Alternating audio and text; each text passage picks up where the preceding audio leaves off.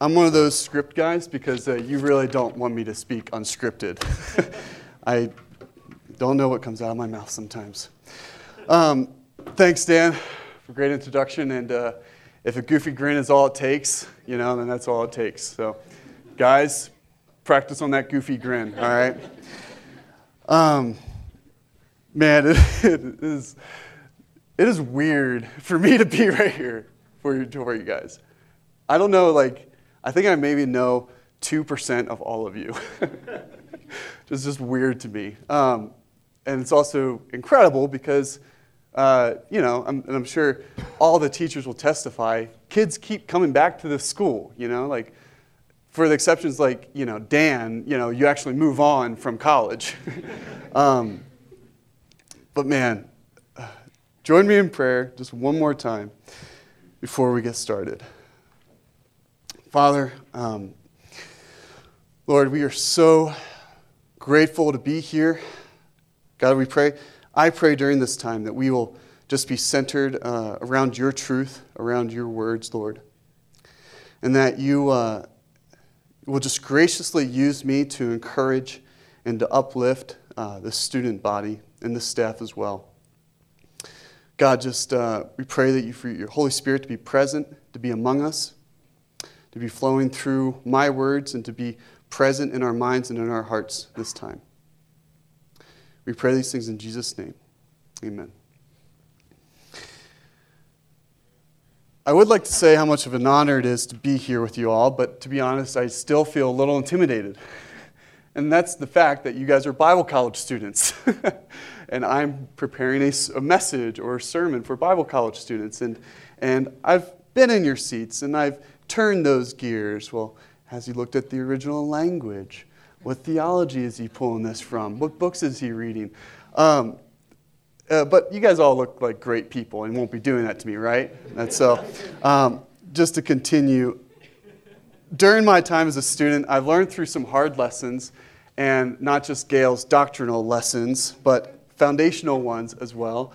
I hope to encourage you this morning, both student and staff, with a passage and some of the things I've learned as essential during my time as a student. Turn with me into your Bibles to Jeremiah chapter 9.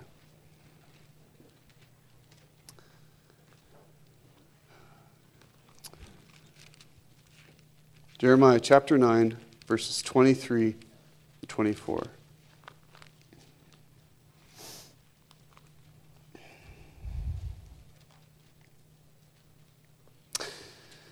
This is what the Lord says. The wise must not boast in his wisdom. The mighty must not boast in his might. The rich must not boast in his riches. But the one who boasts should boast in this, that he understands and knows me, that I am the Lord, showing faithful love, justice, and righteousness on the earth. For I delight in these things. This is the Lord's declaration. I can't remember when it was that I first underlined this passage in my Bible, but for some time, I constantly find myself coming back to this verse in points in my life. When we consider wisdom, might, or riches by themselves, you probably won't find those things at the top of the most dangerous sin category. Wisdom, for example, is more often admired or connected with inspirational insights or thoughts. Wisdom will help settle disputes and to give sound advice to those in need. But we should never boast in wisdom, no matter how wise you may become. I see might or strength as that drive or perseverance through hard trials. Might is that determination to see through an impossible force. Our movies are filled with this display of might or valor, but yet to trust in might as if you own it and not to the one giving the strength will only lead to inevitable destruction. And riches should be pretty easy. I mean, as long as you stay poor, you never have to deal with this pride. To boast in riches doesn't mean, however, that there is a certain limit to where as soon as you make this amount a year, you are automatically sinfully rich. You can be poor and still boast in your riches. It's in the boast that is the source, and as is for these three examples that are in the text. Wisdom, might, and riches become a problem as soon as you boast in them. I was born and raised in southeastern Pennsylvania, raised on a dairy farm and in a Mennonite community, and lived in the heart of the Amish country. Interestingly, the Mennonites were one of the first denominations founded in the early Swiss Reformations. The Anabaptist passion was to avoid a lifestyle of sin at cost. Their main verse was Romans 12:2, but specifically, don't be conformed to this world. And the Amish still hold strong to that conviction, believing that as long as they avoid the worldly sinful desires, nothing will happen. They will remain pure. Paul says in Ephesians that the thief should no longer steal, but instead do honest work with his hands and give to those in need. He also says, don't let anything unwholesome come out of your mouth, but only what is beneficial to those around them. What he's trying to say is that you can't just, or even in the text in Jeremiah specifically, is you can't just say you're not going to do something. Like I can't just say, okay, I won't boast in wisdom. I won't boast in might. I won't boast in riches. We are prideful creatures. We have to boast in something. God's word says it's not enough to just commit to not sinning. We must replace it or redeem it instead. Just to reread Jeremiah. The wise must not boast in his wisdom. The mighty must not boast in his might. The rich must not boast in his riches. But the one who boasts should boast in this, that he understands and knows me, that I am the Lord, showing faithful love, justice, and righteousness on the earth. For these things I delight. Think of this truth as a student or even as a teacher. The only way to keep us from boasting in wisdom, might, or riches is to boast in the Lord. And not just in the Lord in a general sense, but specifically, boasting in our knowledge of him, of who he is. And not just of who he is, but what he does. The Lord, boasting in how the Lord delights to show faithful love, justice, and righteousness. Have we not all experienced all three of those things all the time in our daily life? With all this knowledge that whirls around us like a tornado, have we considered how significant, how incredibly special it is to study the things of God, our Creator of heaven and earth, our Master Redeemer, our Savior? I know what it's like to feel swamped and a little overwhelmed. And sometimes it can be hard to find a place or a purpose on how that paper or test fits in on God's will in your life. However, I have 5 suggestions on how to boast in God during your time here. My first point is thinking about who you are studying about. Does it ever occur to you that whether it is history, philosophy, Bible exposition, or counseling, even original languages, that it all has to do about God? It might sound redundant, especially in a Bible college, but I know what this is like. You look at a class, you read a title and a description, you see who's teaching it, and you walk into a classroom to talk about a specific topic. And before you know it, that class becomes a box where you just step in and out of that topic. And I'm not going to share which classes that was like for me, but I would become a robot, reading the books, writing the papers, thinking about what purpose does this have for me now. And I so wish that I could go back in time and redeem all those classes, because I realize now how purposeful they were. Some people may say the phrase, don't get lost in the forest for the trees. But if God is your focus in each classroom, you can never get lost. We lose focus when God isn't present in our studies or in our classroom. But when he is the source and reason for it all, you can walk through that forest all you want and just prepare to be marveled at the greatness of God. You can take classes with 2 mindsets. One is purely academic, or 2 to make it relational. I could never become an academic student, so I had to find some way to survive. And I did, by adding 3 years to a 4-year degree. When I enrolled in 2009, NBC was a little bit of a different school. A lot is still the same, but there was one thing that was consistent, and that was the relationships of the staff to the students. When I was in the Bible college in 2009, there was no real accreditation. This was like a 4-year degree that you would get. And the school has made such amazing steps to establish themselves, to be in, just the accreditation process as a school. And it's an incredible thing, and it's a real blessing and honor that the board, the staff, and leadership have done. But they have kept the one thing the same, and that is relationships. You can sit in the back, you can do all your homework, you can ace the test, you can turn in the papers all you want. And I'm confident I can say this without Louis standing up. Ultimately, it is about your spiritual growth and your personal relationship with Jesus Christ. And that is how God shows himself to us, by using relationships and people around us to encourage us in our walk. Second point is to practice forgiveness with your roommates. Easier said than told. I will guarantee with personal experience that 5 years from now, unless you haven't graduated yet, you will look back and audibly laugh at the reasons of conflict that occurred in your life.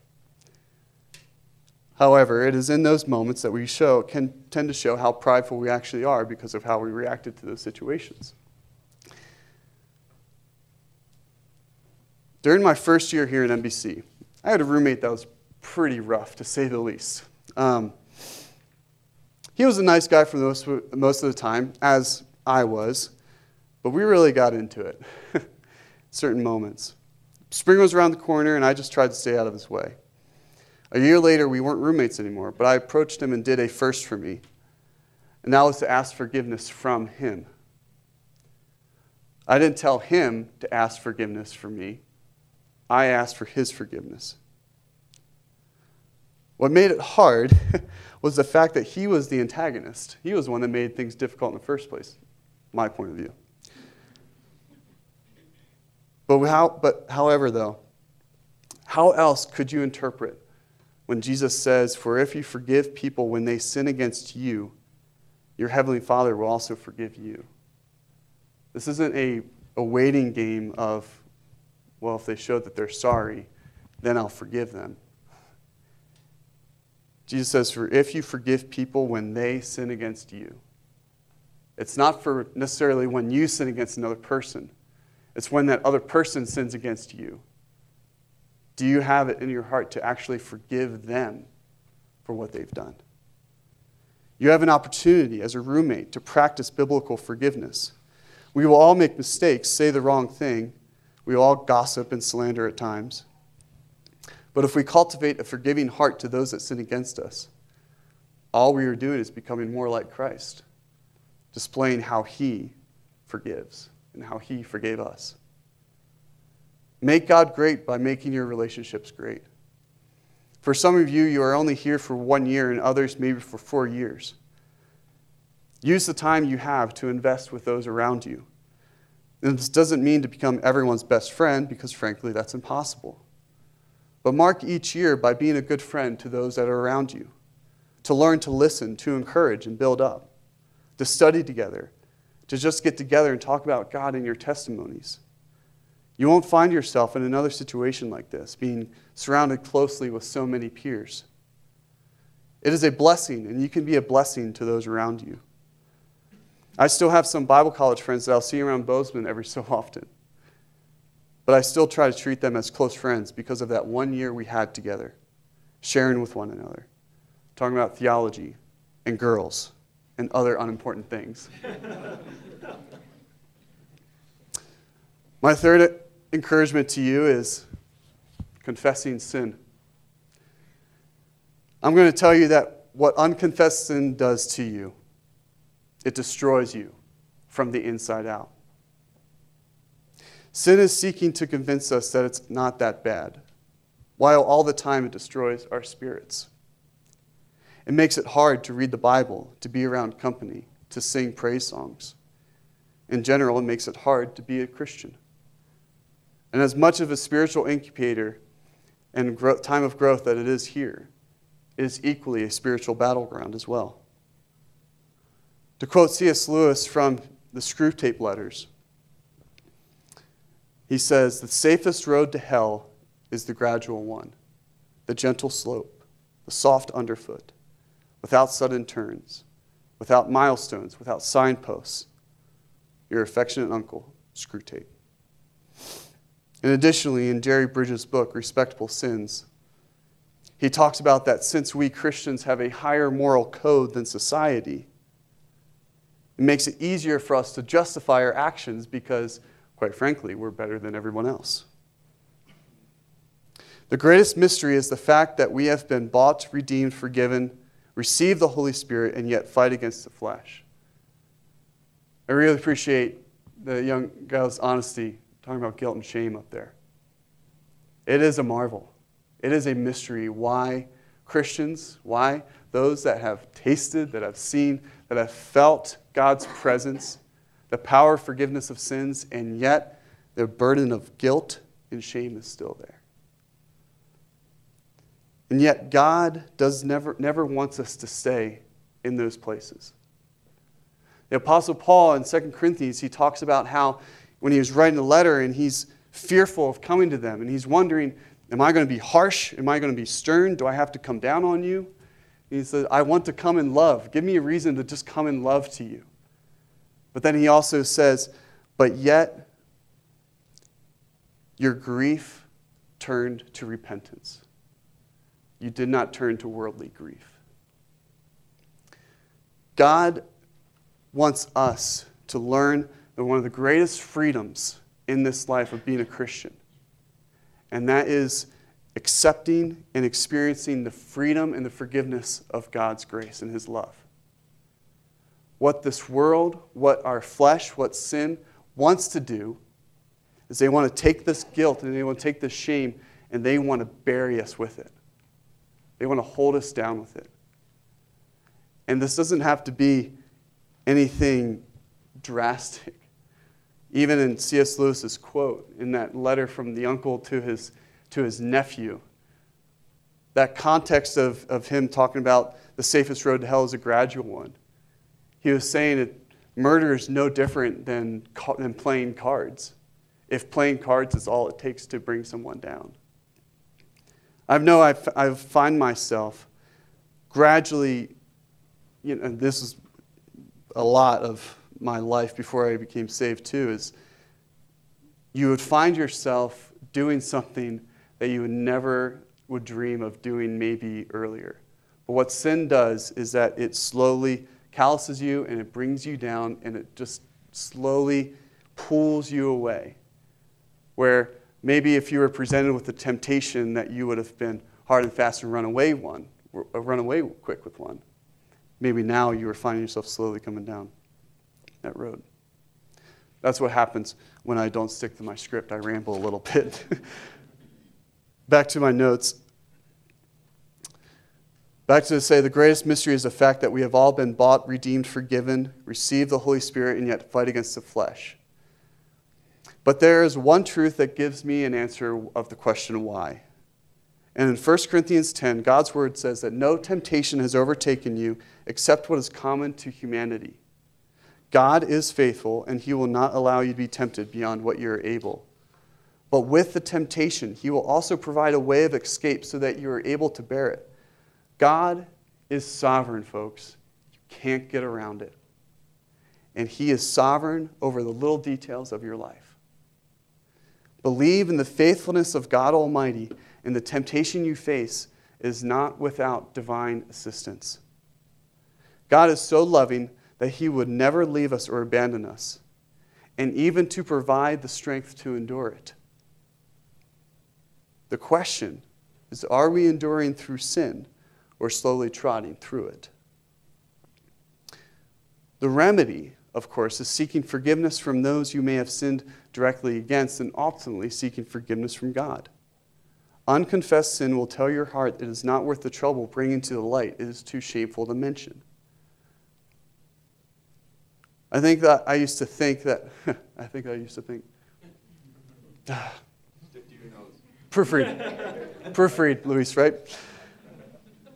I used to think that I was going to perfect my battle over sin once I win this battle, and then afterwards I'd move on to the next one. Little did I know that in no way would I ever reach perfection in my life. But one thing I can do consistently, and that is to try to have a humble heart in light of my sin. And I have found that true humility provides the strength to endure, provides the strength to confess, and paves the way to true freedom from sin. Sin will have you chained to dirt with no light of day, but having a humble heart will cause you to stand up and to walk out of that cell. Jesus says, "For everyone who does wicked things hates the light and does not come to the light, lest his works should be exposed. But whoever does what is true comes to the light, so that it may be clearly seen that his works have been carried out in God." Oftentimes, we have daydreamed what it means to be used by God. And sometimes we compare it to something like a Billy Graham crusade, saving people by the thousands. But that quote there, Jesus says, when he says, "so that it may be clearly seen that his works have been carried out in God." God will never care how imperfect we are as long as we are humble. And when we're humble, God will do miraculous things in your life. Fourth point is to pray through hardships. Prayer is powerfully essential in making God great in your studies.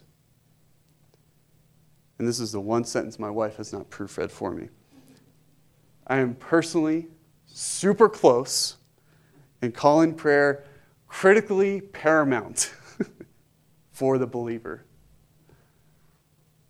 Even in the 3 examples I've shared with you, none of those things would have ever come to fruition if prayer was absent.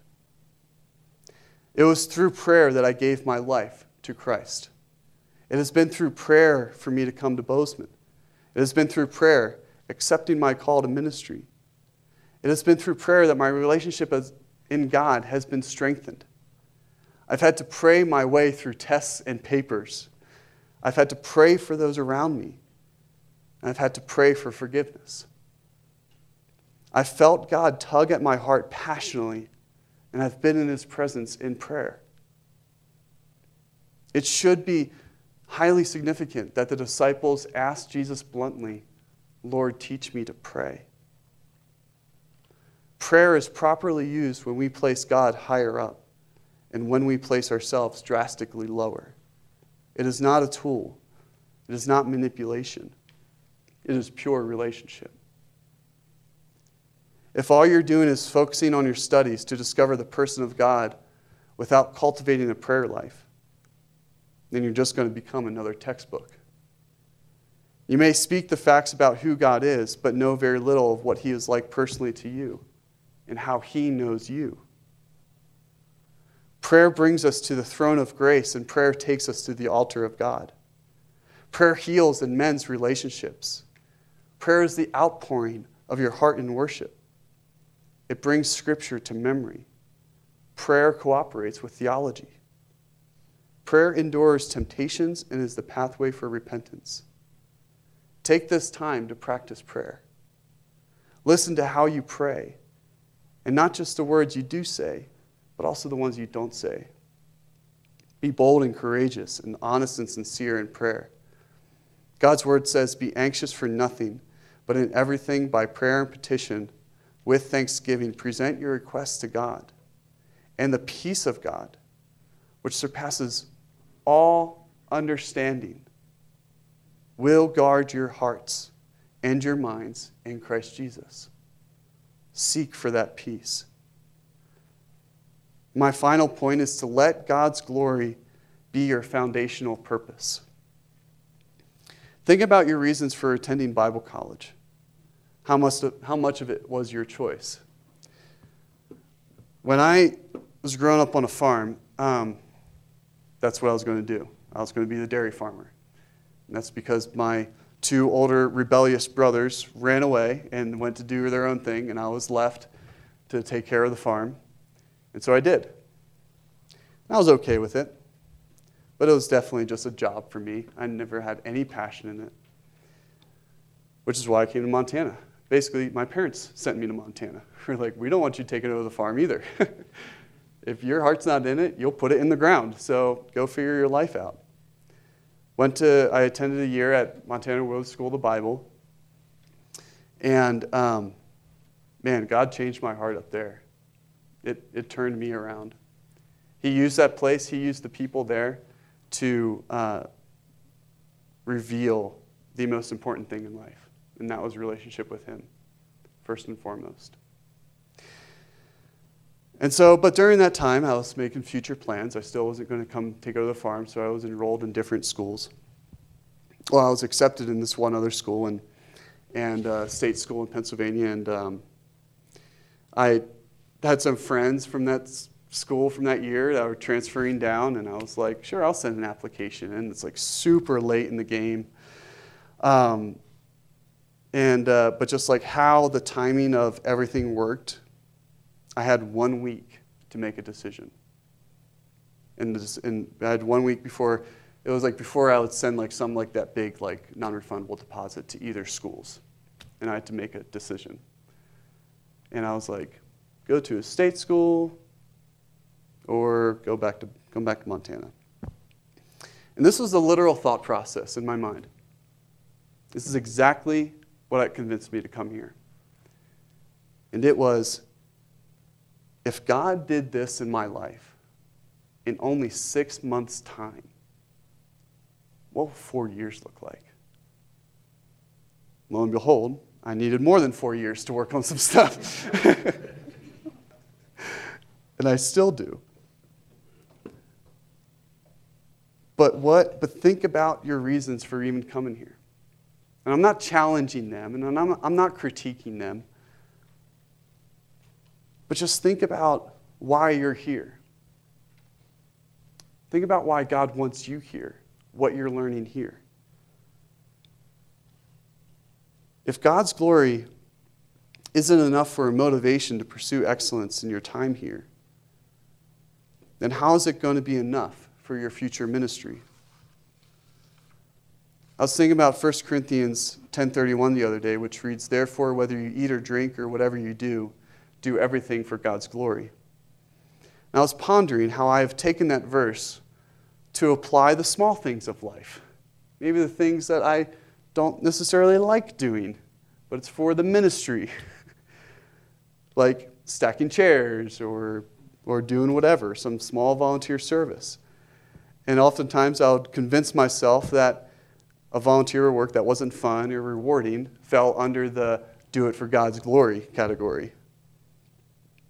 What I discovered in my heart was that I would apply that verse to something that wasn't fun or difficult in an attempt to justify me being so selfless. The things that gave me the most attention, the most control, those were the things I would be more prone to not do for God's glory. Yes, stack chairs for God's glory and proofread your papers for God's glory. Study for His glory as well. But not just study, but live for His glory. Almost all the questions that start with the question why, I believe can be answered with for the glory of God. I still picture myself, I graduated with the pastoral concentration, and I wonder sometimes, what my future ministry is going to be like. And I know I'm a far ways away from God calling me, placing me somewhere, but I think about this foundation, and I've experienced and thinking about what are some of the things, like what makes church, what makes ministry, and what does it boil down to, like how easy it is to do things for men. How easy it is to do things because of the expectation you may have put on yourself. Like for me to think that I was going to be a dairy farmer my whole life, putting that expectation on me because it was what I was expected out of me. But how to do things and how to prepare myself and to build a foundation on doing all things for God's glory. To establish a purpose in my life where it's more than just a vocational decision, but to have something that is deeply rooted with God's glory. And all of this truly relates to our text in Jeremiah 9. The more you learn about God should drive you to greater and greater worship of Him. You will learn about Him during your studies by being diligent and determined to do well. You will learn about Him by practicing forgiveness, by experiencing what it means to forgive and be forgiven. You will learn about Him by confessing your sin and repenting and to be strengthened by His love. You will learn more about Him through prayer and relationship, being in tune with the harmony of God's will. And finally, you will learn about Him by doing all things for His glory, in both the small and the big things in life. And there is more in life than just these 5 bullet points. And God has amazing surprises for you along the way. What more do we have to boast in that God hasn't already given us right now? Close in prayer. Father, we are grateful for this time, for this morning. Just to meditate and to encourage with this text of boasting, Lord. God, may our lives be so centered around you that it is evident, that it is obvious to those around us, that we just focus on loving one another. We focus on just loving you and growing in you, and that during this time, just pray that you will just bless all of these students and the staff during this year and for the years to come. That you will just grant them your presence. That you will just grant them, Lord, of your knowledge. And that we may all just be drawn to you the more we learn about you. For the purpose, Lord, that we can only boast in you for every and all aspects of our lives. We pray these things in Jesus' name. Amen.